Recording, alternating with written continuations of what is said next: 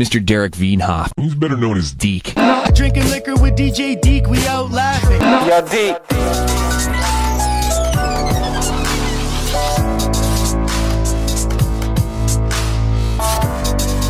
Welcome back to the Dcast. I'm here today with my friend Alex.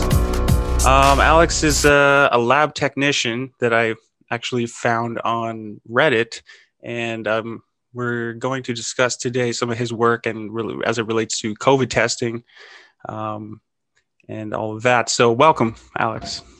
Thank you. Thank you for having me. And so firstly, how I've randomly found you on this subreddit.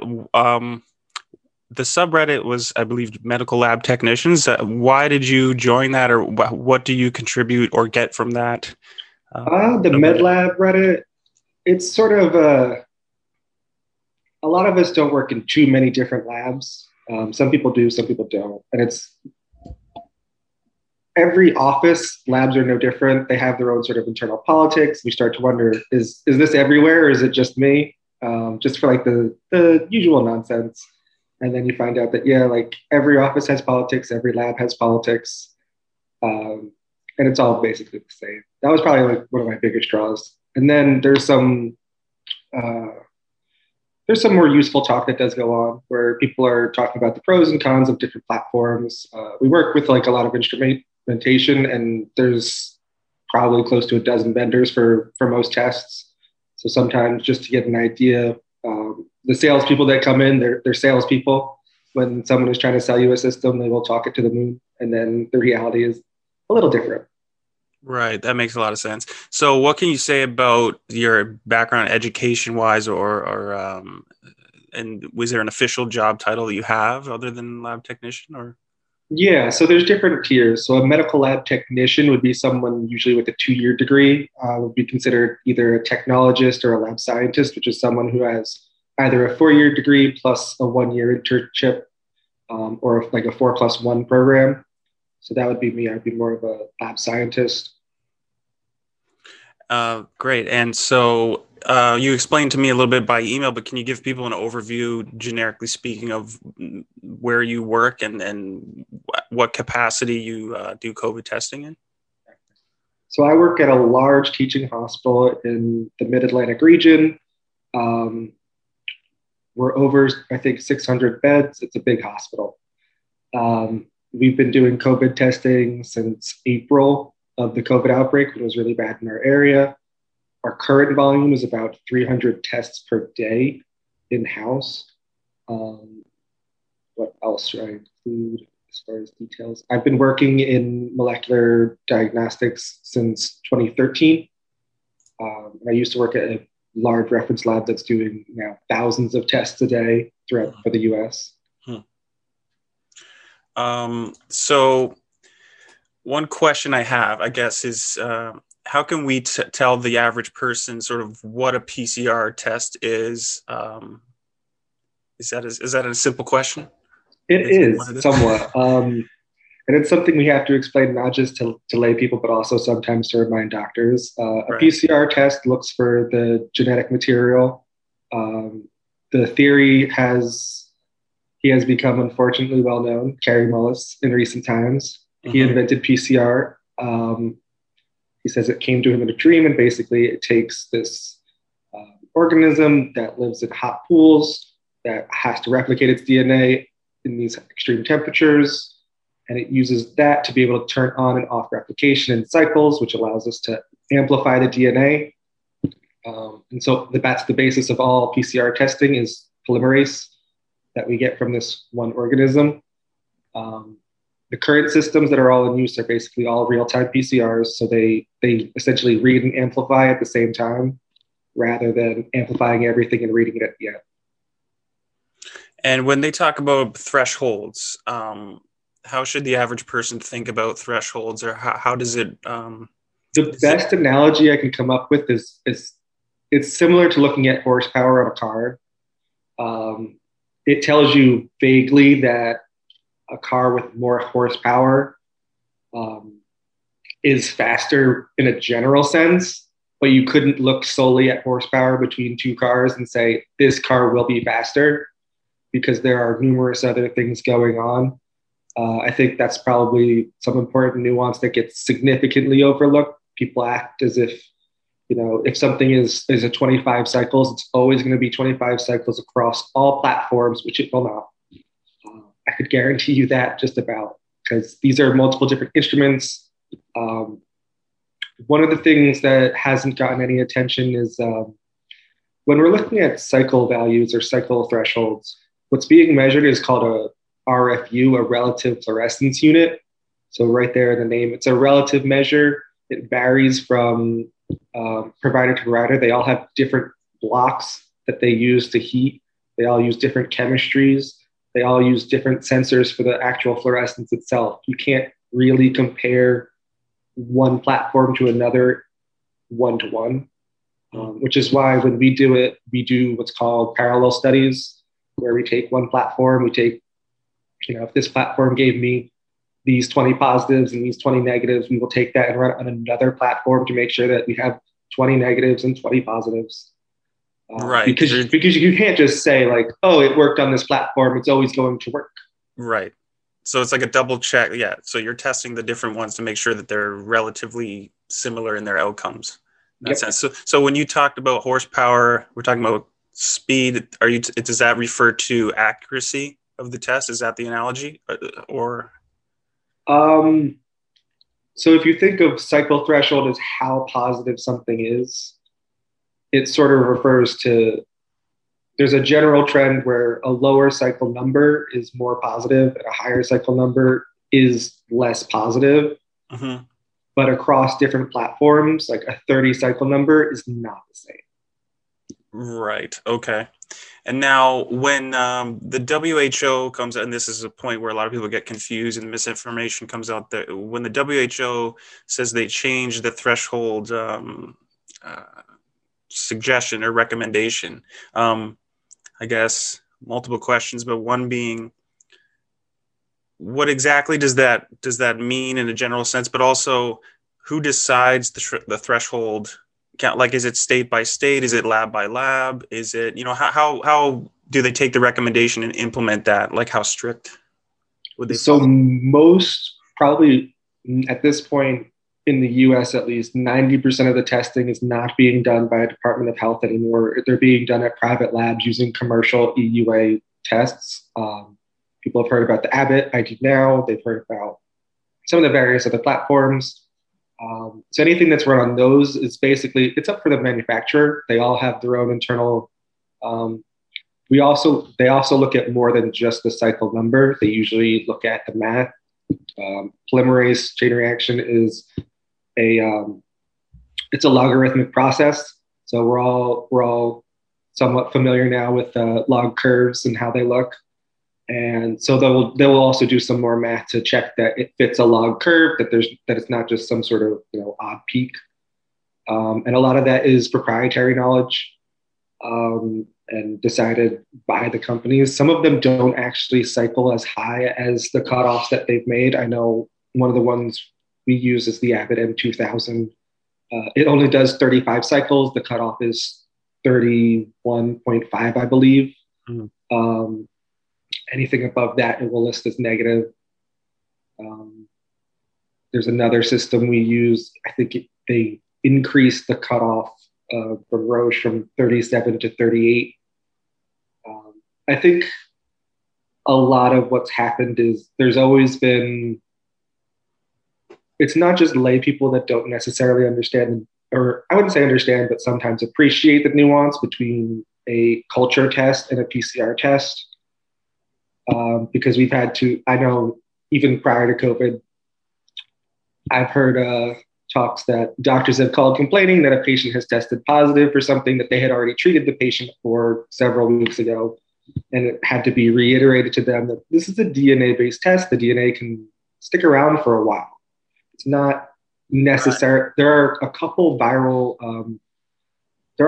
tests that are quantitative. Your HIV quantitatives, where you can look at viral copies, and it is quantitative, and it's been correlated to a disease state. Whereas these are qualitative. We're talking about. These are all qualitative. It's just a yes, no, is it there? Right.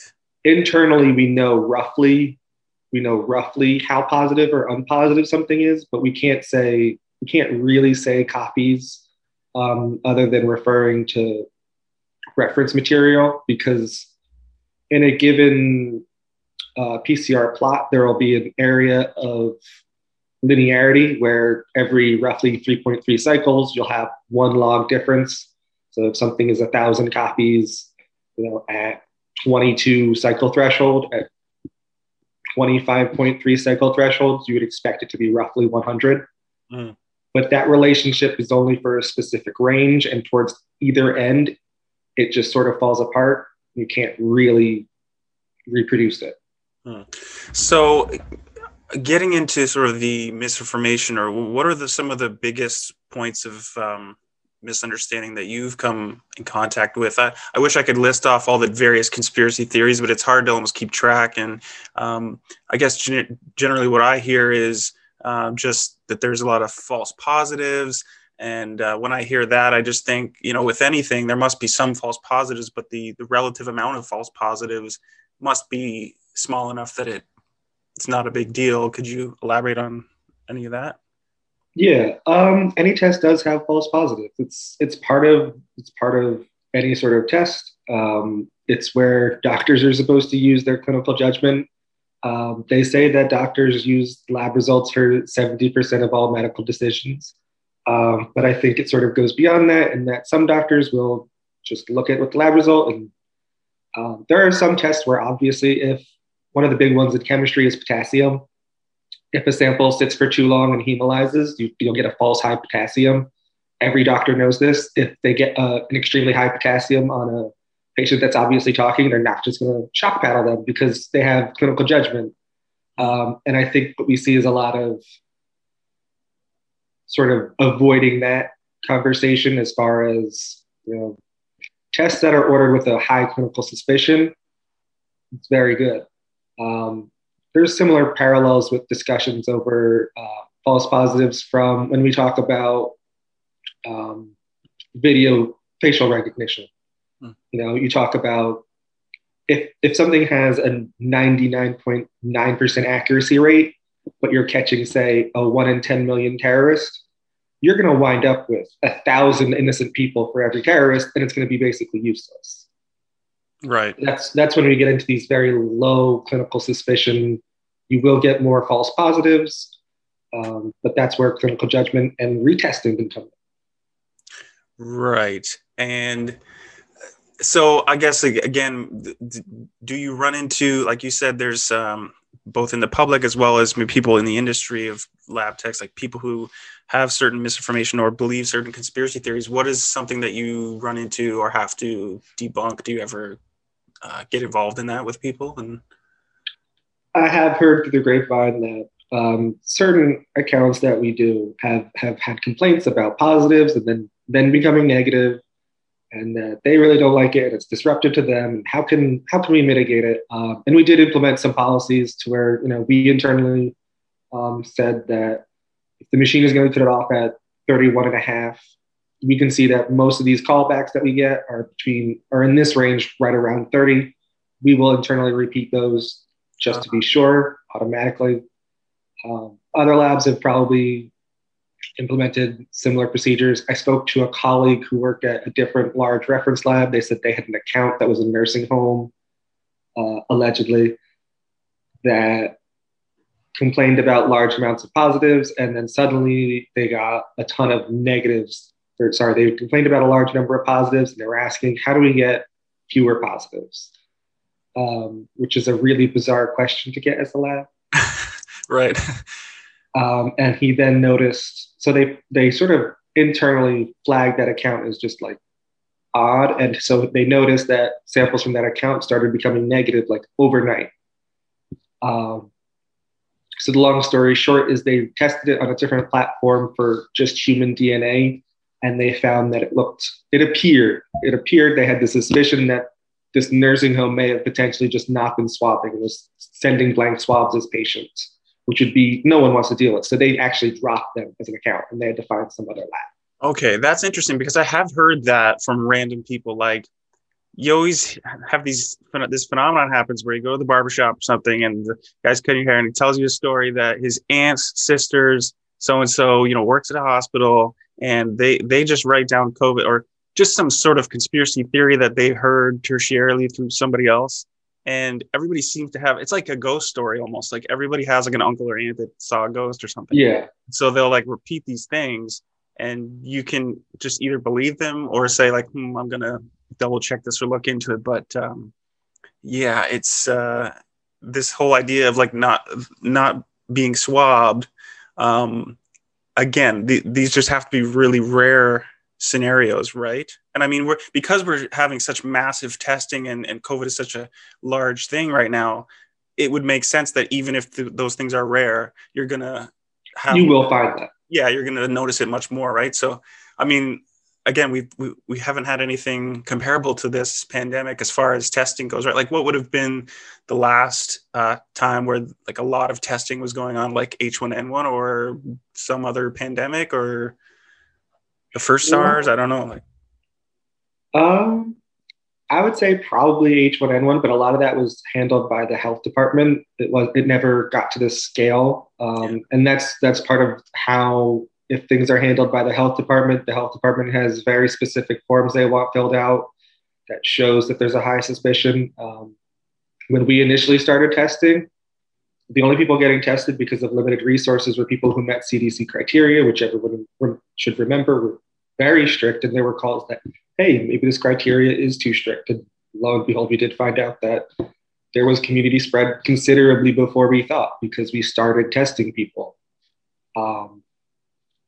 These are things that are most of the criticisms are not specific to COVID is probably the biggest thing. I've worked at other labs. These are similar. They ring true to me because they're similar enough to other things I've noticed. At one of my old jobs, we used to get collection kits that were expired from one account where just it's, something that comes free as like a collection kit as part of, if you want to send us this test, this is your collection kit. We've already paid for it. Send it to us. And if it expires, like just tell us and we'll give you new ones. Right. They just didn't notice. And then so we get it and we have all of these collections from patients who are now in technically expired vials that probably don't mean anything. So we send it out with a disclaimer. Letting the physician know, and please keep track of your inventory. There's all sorts of other things I've heard. Another big one that a lot of labs struggle with is blood cultures. There's been initiatives probably at every hospital to get people to wait the full 30 seconds when collecting for a blood culture, because if you don't, it will be contaminated. And then the lab is stuck holding the bag. Telling you that, hey, this sample was contaminated and we really can't do anything with it. And it's very frustrating for us to be in the position where we have no control over certain parts of the process and we just have to take that on good faith. Right. As far as if before you're part of the cogs and then sort of after you're one part of it. So you can't speak for what may have happened before but that's an interesting point that I just thought of now, that obviously with the scale of COVID and the amount of testing, you're going to have so many more of those anomalies that people will notice, because people don't tend to notice or talk about the ones that go fine and make sense and you don't have any issues with them. And there is a large political aspect. I believe probably one of the biggest sort of scandals in testing, there have been a couple.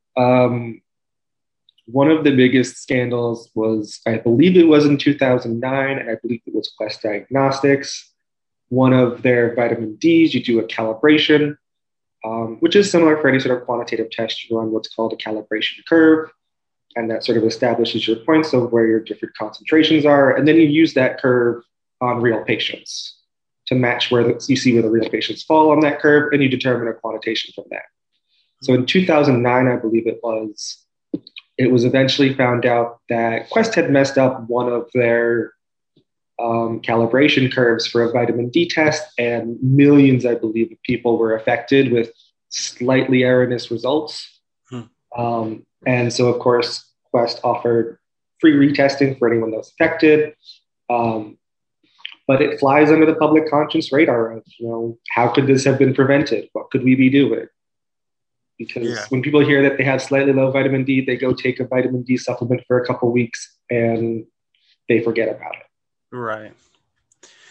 Yeah. So you mentioned the politicization. Obviously, we don't need to get too political, but at the beginning of the pandemic, of course, we had former President Trump explaining about, the more tests, the more cases. And this is a popular talking point that I don't know if it's still mentioned by people, but how should people think about that statement, or how would you explain why it's untrue? To a degree, yes, you'll find more cases, but theoretically, the positivity rate should go down. So that's why we were looking at both. When we first started testing, our positivity rate was so bad that we actually started talking to another facility that was using the same instrument under the same guidelines, just to confirm that, it was this bad. Because when we had started in early April, there was no sense really publicly yet. We started very early into the pandemic with our testing, so we were going in blind. We didn't know what the positivity rate should be because everyone that was being tested was very ill. And I think one of the things that gets lost is the potential for false negatives. Most of the commercial tests that are out now have a limit of detection roughly 1/10 that of the ones that were initially available in the US through the CDC. So when we did our first validation, I think we found a couple that we determined were false negatives from another facility that was using the CDC test.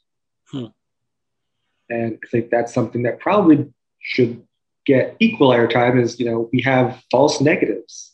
As well as false positives. Yes, exactly. That's obviously something that is equally, if not more important. So nowadays, with the timing of the tests, how fast do you turn around? Well, at the beginning of the pandemic, was it a couple days, or a lot of, depending on the state you were in, you might have taken longer than others. But nowadays, what's the turnaround time on a COVID test? It'll vary from facility to facility. Probably one of the longest systems takes, I don't think any system probably takes longer than, for a batch of 94 patients, probably 8 hours just to actually run it. The rest is all logistics. Right. Of a dedicated lab, like one of the large reference labs like Quest and LabCorp, their half or more of their business is logistics. It's the collection of the samples, the army of phlebotomists they have across the country, and then getting the samples to their core labs, getting them processed and accessioned and in the system, and then actually delivering it to the lab. All of that takes time. When I worked at a reference lab, we were typically 2 days behind.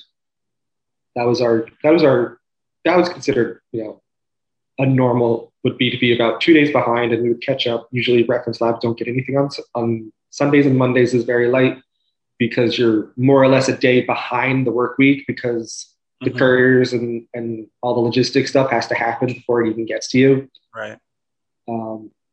So it's probably down to around 48 hours for the largest reference labs, probably sometimes shorter. It's going to depend on when the couriers pick up for wherever you're getting tested. If the courier just came for your facility for the day, or depending on if it's every few hours. So that'll be the biggest thing. But the tests themselves do not take that long. Probably, I believe, most of the large formats even are shorter than that 8 hours. And that's for the first run of the day. And then there'll be results every 5 hours, or one of them is 3 hours for this first set of results every hour and a half after that, 100. Some of the larger systems will do thousands of tests a day. And a lot of it is just the raw manpower of transferring the samples. A lot of these machines require very specific tubes, which are not NP swabs. So thousands of patients samples have to be moved from one tube into another that is barcoded the same, so it goes into the electronic system. And that is a lot of work. It's just a manpower question. It scales completely linearly with whatever you're running, 1,000 tests versus 10,000 tests. It's going to take 10,000 more man hours to do. Right. So we're a year into the pandemic. Is testing at an all-time high as far as numbers of tests going on in the US, for example, or is testing, did it reach a peak and now declining, or how's that sitting right now? I know at least at my facility, it's holding stable. It hasn't really peaked. I think basically as we've needed less, the reference labs would usually be a better sense of it, because at this point, almost all testing probably is screening testing for asymptomatic people. Right. That's probably the biggest chunk of it is just people who either aren't sure or think they were exposed or are taking flights, live in a nursing home, all of these other things that cause people to be tested, not necessarily for diagnostic purposes.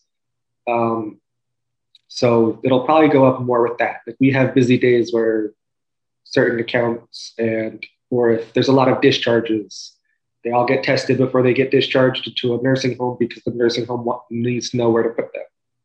Right. It's probably plateaued. The bigger thing probably now is that what's going to happen to all this infrastructure that has been set up afterwards is a big question for a lot of people. Yeah, can you expand on that a bit? What is the concerns there, and how would that play out, do you think? Yeah, so there have been some, I believe New York State waived certain licensing requirements for doing COVID testing. A fair amount of COVID testing happens on what are called in the US point of care machines that have a separate regulatory structure that's less strict than lab-based testing. So in New York State, at least, there's probably going to be less of a need for those non-certified techs. And then, so no one really knows what to do with those people that will suddenly find themselves unable to work in New York State, doing what they've been doing.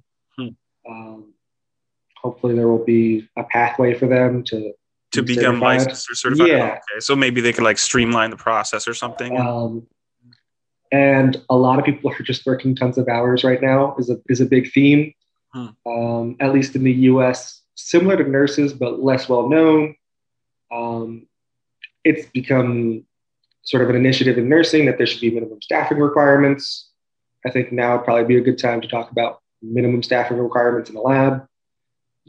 It's really no different than nursing as far as, it's very difficult to know exactly how many people you need in the lab. It's so variable. It's really no different than nursing. It should be a healthy minimum where people don't feel overwhelmed. Okay, so it's being overlooked, this concept that in the lab technician world, people are overworked, too many the longer hours, and that understaffed. Is that? Yeah, they call it lean lab, is the sort of proprietary name for the business side of, like any business, we want last minute deliveries. We want to spend as little money to make as much money as possible. How can we do that? So that's been a big part of it.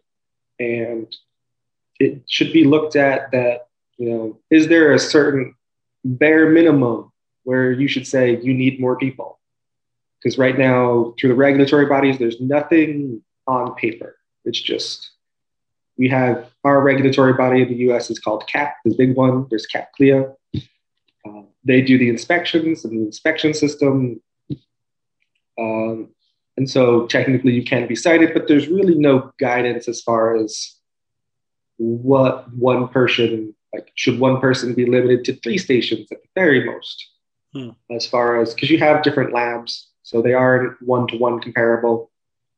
You have hospital labs where one person will work maybe in chemistry and hematology, hopefully not chemistry, hematology, and micro, but there's no limit.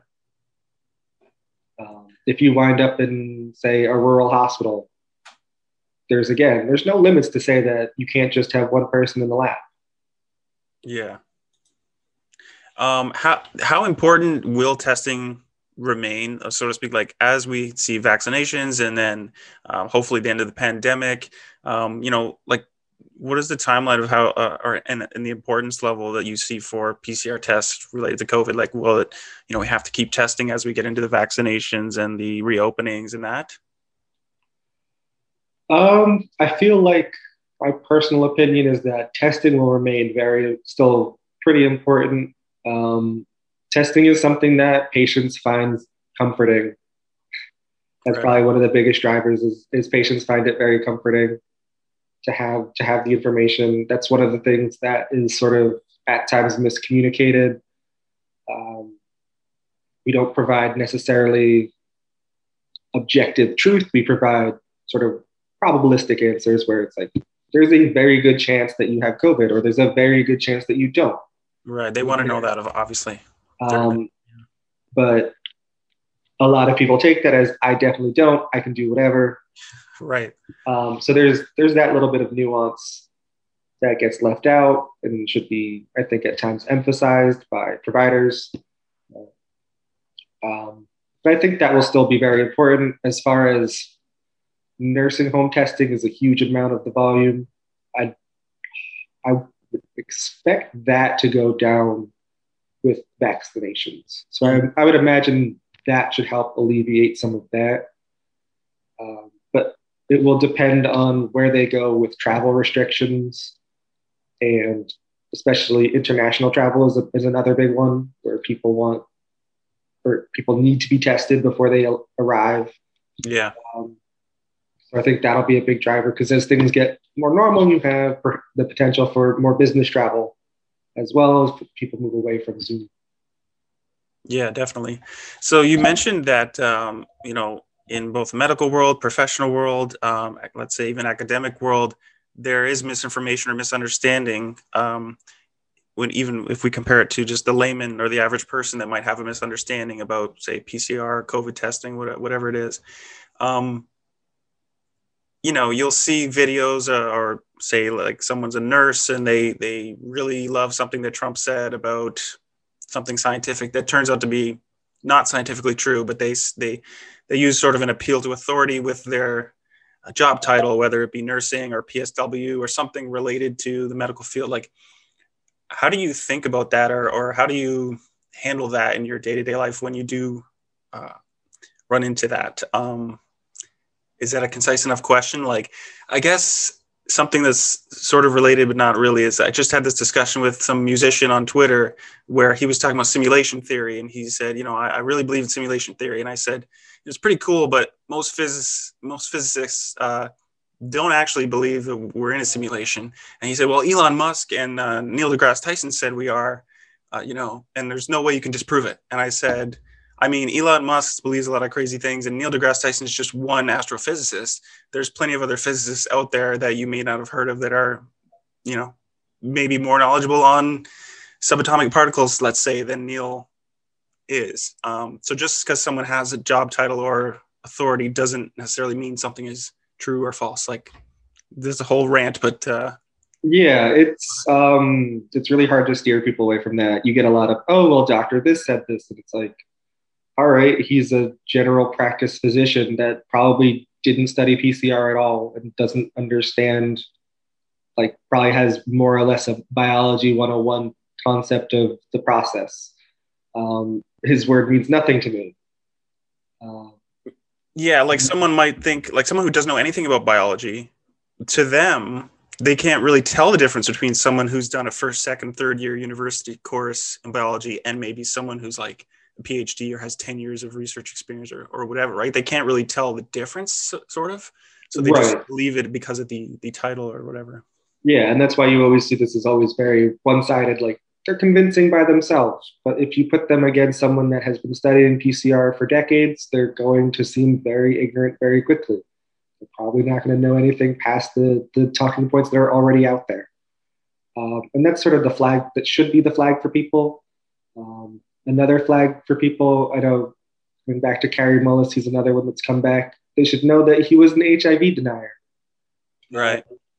It's kind of an important footnote to know that, yes, he invented PCR, and afterwards he really went off the rails and was sort of, doubled down on some of his incorrect things and just went completely out of mainstream science, which I think draws some people. I think some people are just naturally drawn to the whole underdog, screw big pharma, all that. Yeah, like the system's working against him. He had the true knowledge. He whatever. You always have those cases.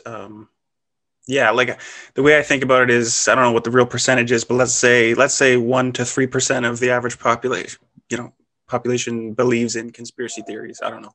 And then, well, if you look at, let's say, PhD researchers in some field, well, you're bound to probably have 1% to 3% of those people believe in conspiracy theories, because it would sort of, permeate that area as well. It's not like you're immune to conspiratorial thinking or questioning things too much or that kind of thing. Like this whole PCR test being the gold standard, that's like a ubiquitous concept from what I gleaned from the academic world in that. But then you have these guys that'll have a book that they're trying to sell about the COVID numbers are inflated or PCR tests are bunk. Which, by the way, I mean, having a book to sell on that topic seems like it's like a conflict of interest right there. I would say perhaps one of the biggest defenses is that each lab has independently verified whatever system they're using. So like the conspiracy would have to be huge and decentralized. It just doesn't make sense. There would be whistleblowers blowing the lid off it. Yeah, and that's almost the best argument against every conspiracy, especially medical field conspiracy theories, like there's a cure for cancer, they're hiding it, that kind of thing. There's a gentleman from the UK, David Robert Grimes, that's been on the show before, and he wrote a paper just showing the math of these different things and how many people would have to be a part of something. And we're notoriously bad at keeping secrets as humans. So like you said, there will be a whistleblower of some kind. And there are whistleblowers in I mean, particularly in medicine, false claims billing is very lucrative to whistleblow on. Some of the largest settlements have been they're called qui tam, where you get 25% of the fine. The largest ones have been several millions of dollars. For people who whistleblow about much more mundane conspiracies where pharmaceutical companies were sort of, they were misrepresenting their products to physicians to try and get them to keep prescribing it or to prescribe it inappropriately, and therefore cause more Medicare billing. And there was one big one. There's been a couple important ones. I think one was for like an asthma medication that wasn't if you've noticed, you live in Canada, there's no direct consumer advertising for pharmaceuticals, is there? No, it's something that we're totally foreign to us. Yeah, so in the US we have them, and one of the things that's really funny to note on all of the asthma commercials is how they have like this whole blurb about how certain medications aren't for daily use, because that would be considered an off-label usage that hasn't been tested by the FDA. So essentially, publicly and to the FDA, they had said, "Oh, this is not for daily use." Right. While certain salespeople were encouraged to tell doctors, "It's safe to use it all the time. It's totally fine." Right. So in the confines of the doctor's office, the patient and the doctor have this conversation. The doctor explains that, and then they trust the doctor, and they go, "Oh, okay, I'm going to use this every day." And they just don't happen to do the research, or maybe they didn't know what the public stance was, and then so they misuse it. Yeah, and so I mean that's a big driver of the profit motive. I think towards testing is not a lucrative field to begin with. We've seen in the US massive consolidation of laboratory testing because it doesn't make that much money, and the best way to make more money from it is to have it more centralized. If one person can run 2 machines, but you've only got 1 machine, you've sort of got 1.5, you've got like half a free person, which can be very awkward to use from a labor perspective. Versus if you've got a farm of 20 machines, you need exactly 10 techs, and you get huge cost efficiencies.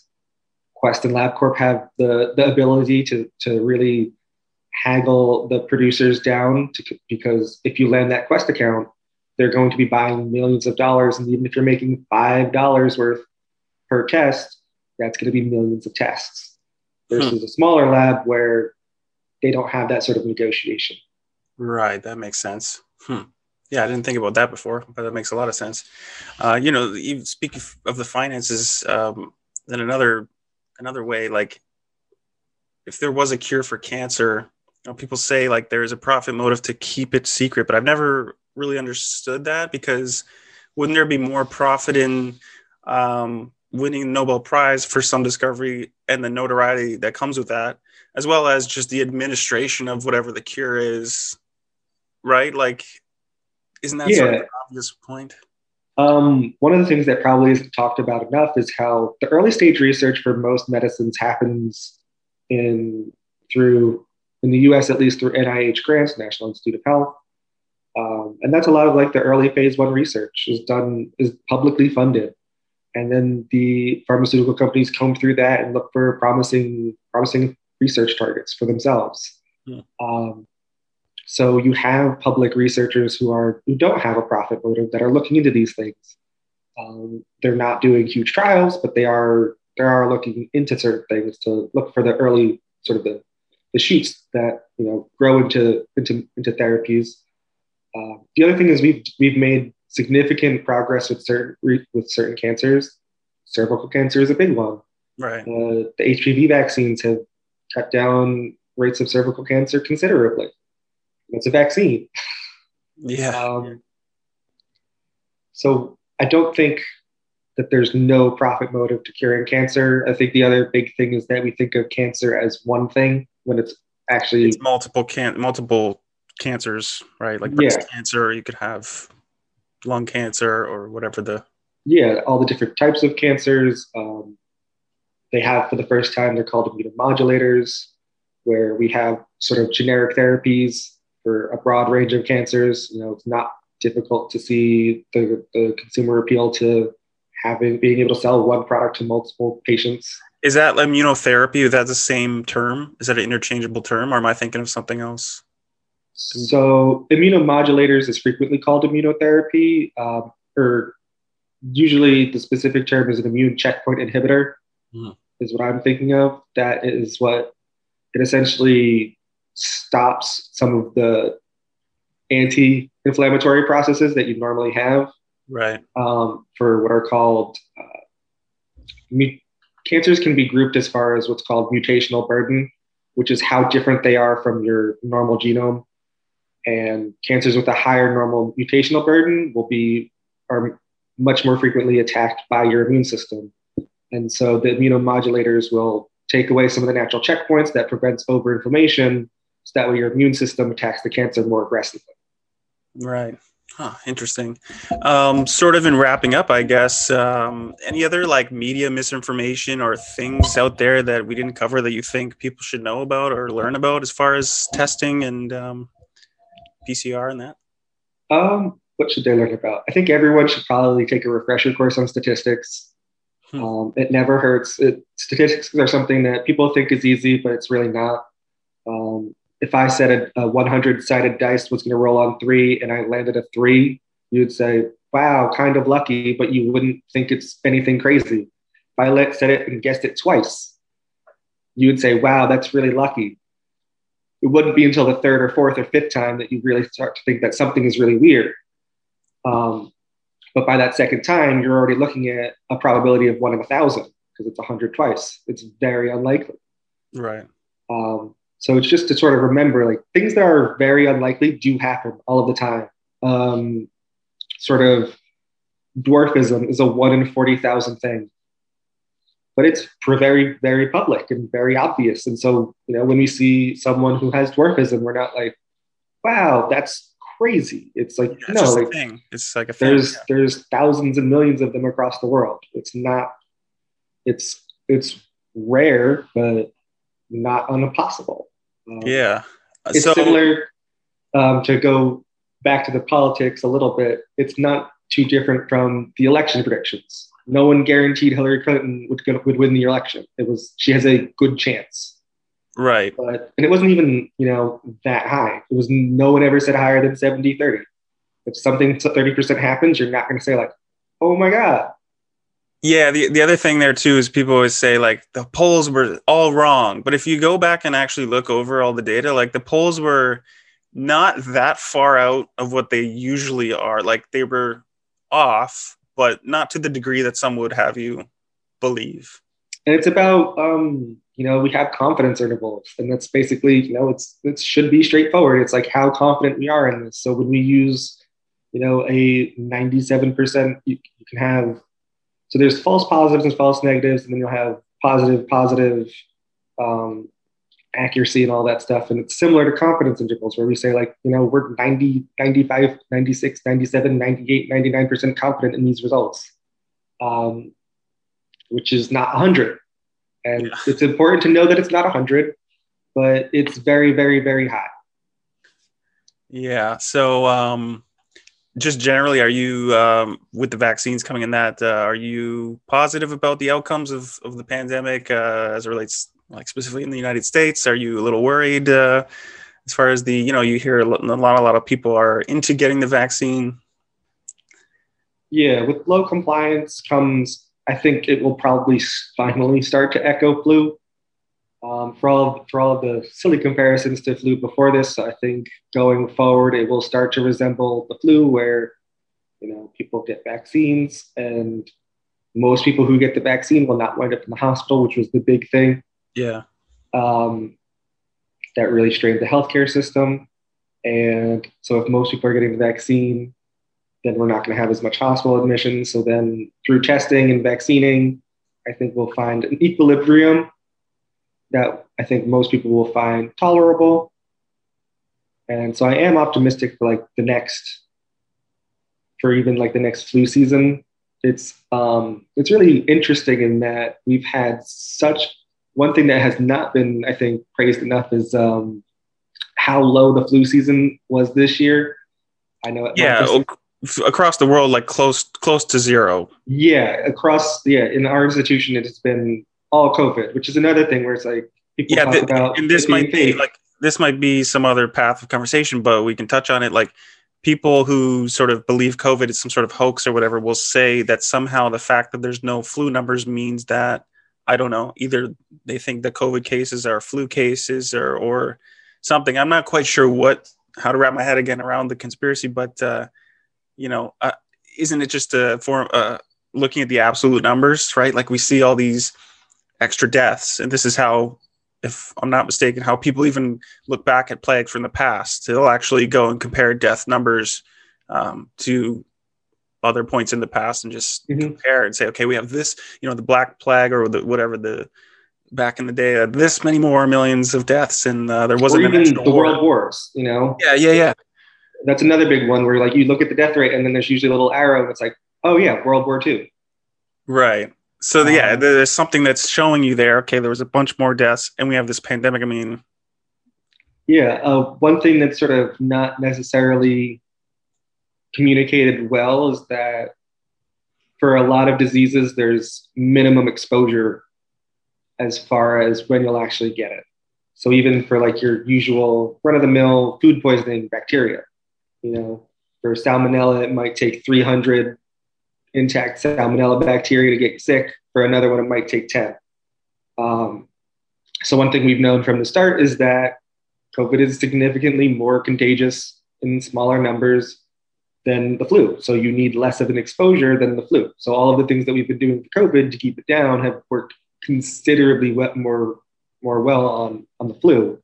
And that's why we have basically no flu. We have, that's why it's almost all COVID. There's no sense that, and it's another one of those things where the flu manufacturers have no incentive to not have working flu tests because not everyone offers a COVID test.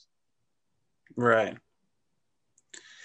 In speaking to you, I've realized that you're an intelligent person. You have a good way of speaking. Now, do you have anywhere that people can follow you, that you do anything, or do you have any plans in the future, maybe to write a book or do a YouTube channel or a podcast? I mean, you've got like a ton of knowledge. Are you working on your career path for now, or how do you see that in the future? I have no immediate plans for social media. A lot of us, especially, have very strict social media guidelines. Yeah. So especially getting things out there. But I would consider this maybe a soft pilot for very, very far in the future. For sure. Yeah, it's an interesting topic, that science communication. Basically, there's so many great practitioners or people in the field that either, like you said, are not supposed to be speaking about things, or maybe they don't want to, whatever. But, that's definitely needed in this day, especially as social media becomes more popular and that kind of thing, right? So I would say, keep it in your back pocket there, an idea for the future, because it's been great chatting with you and learning a bit about this stuff. So thank you. So do you want to remain completely anonymous? Nobody can follow you, or is there anywhere that you want to direct people to? Should they sign up for the subreddit, maybe MedLab technicians? I don't. We'll see. I wouldn't want to flood the subreddit with bunch of randoms. Yeah. If that happens, I would say there are some good sources even on YouTube. MedLife Crisis is one I like. He's a cardiologist. Cool. Anyone, I would say the sort of good signs you should look for is if someone is a specialized physician, they should point out that it's not their area of expertise. Right. They're not speaking about cardiology and say like, this isn't my area of expertise. Right. Like when Trump appointed that, was he not a cardiologist to the Fauci's position at some point? He had some guy in there that wasn't. Yeah, that wasn't an immunologist. Like, people should consider specific knowledge. Someone who's, very good at one thing is not necessarily very good at another. Yes. Well, Alex, man, nice to meet you virtually. And thanks for your time and expanding on some of these topics for us. Thank you so much.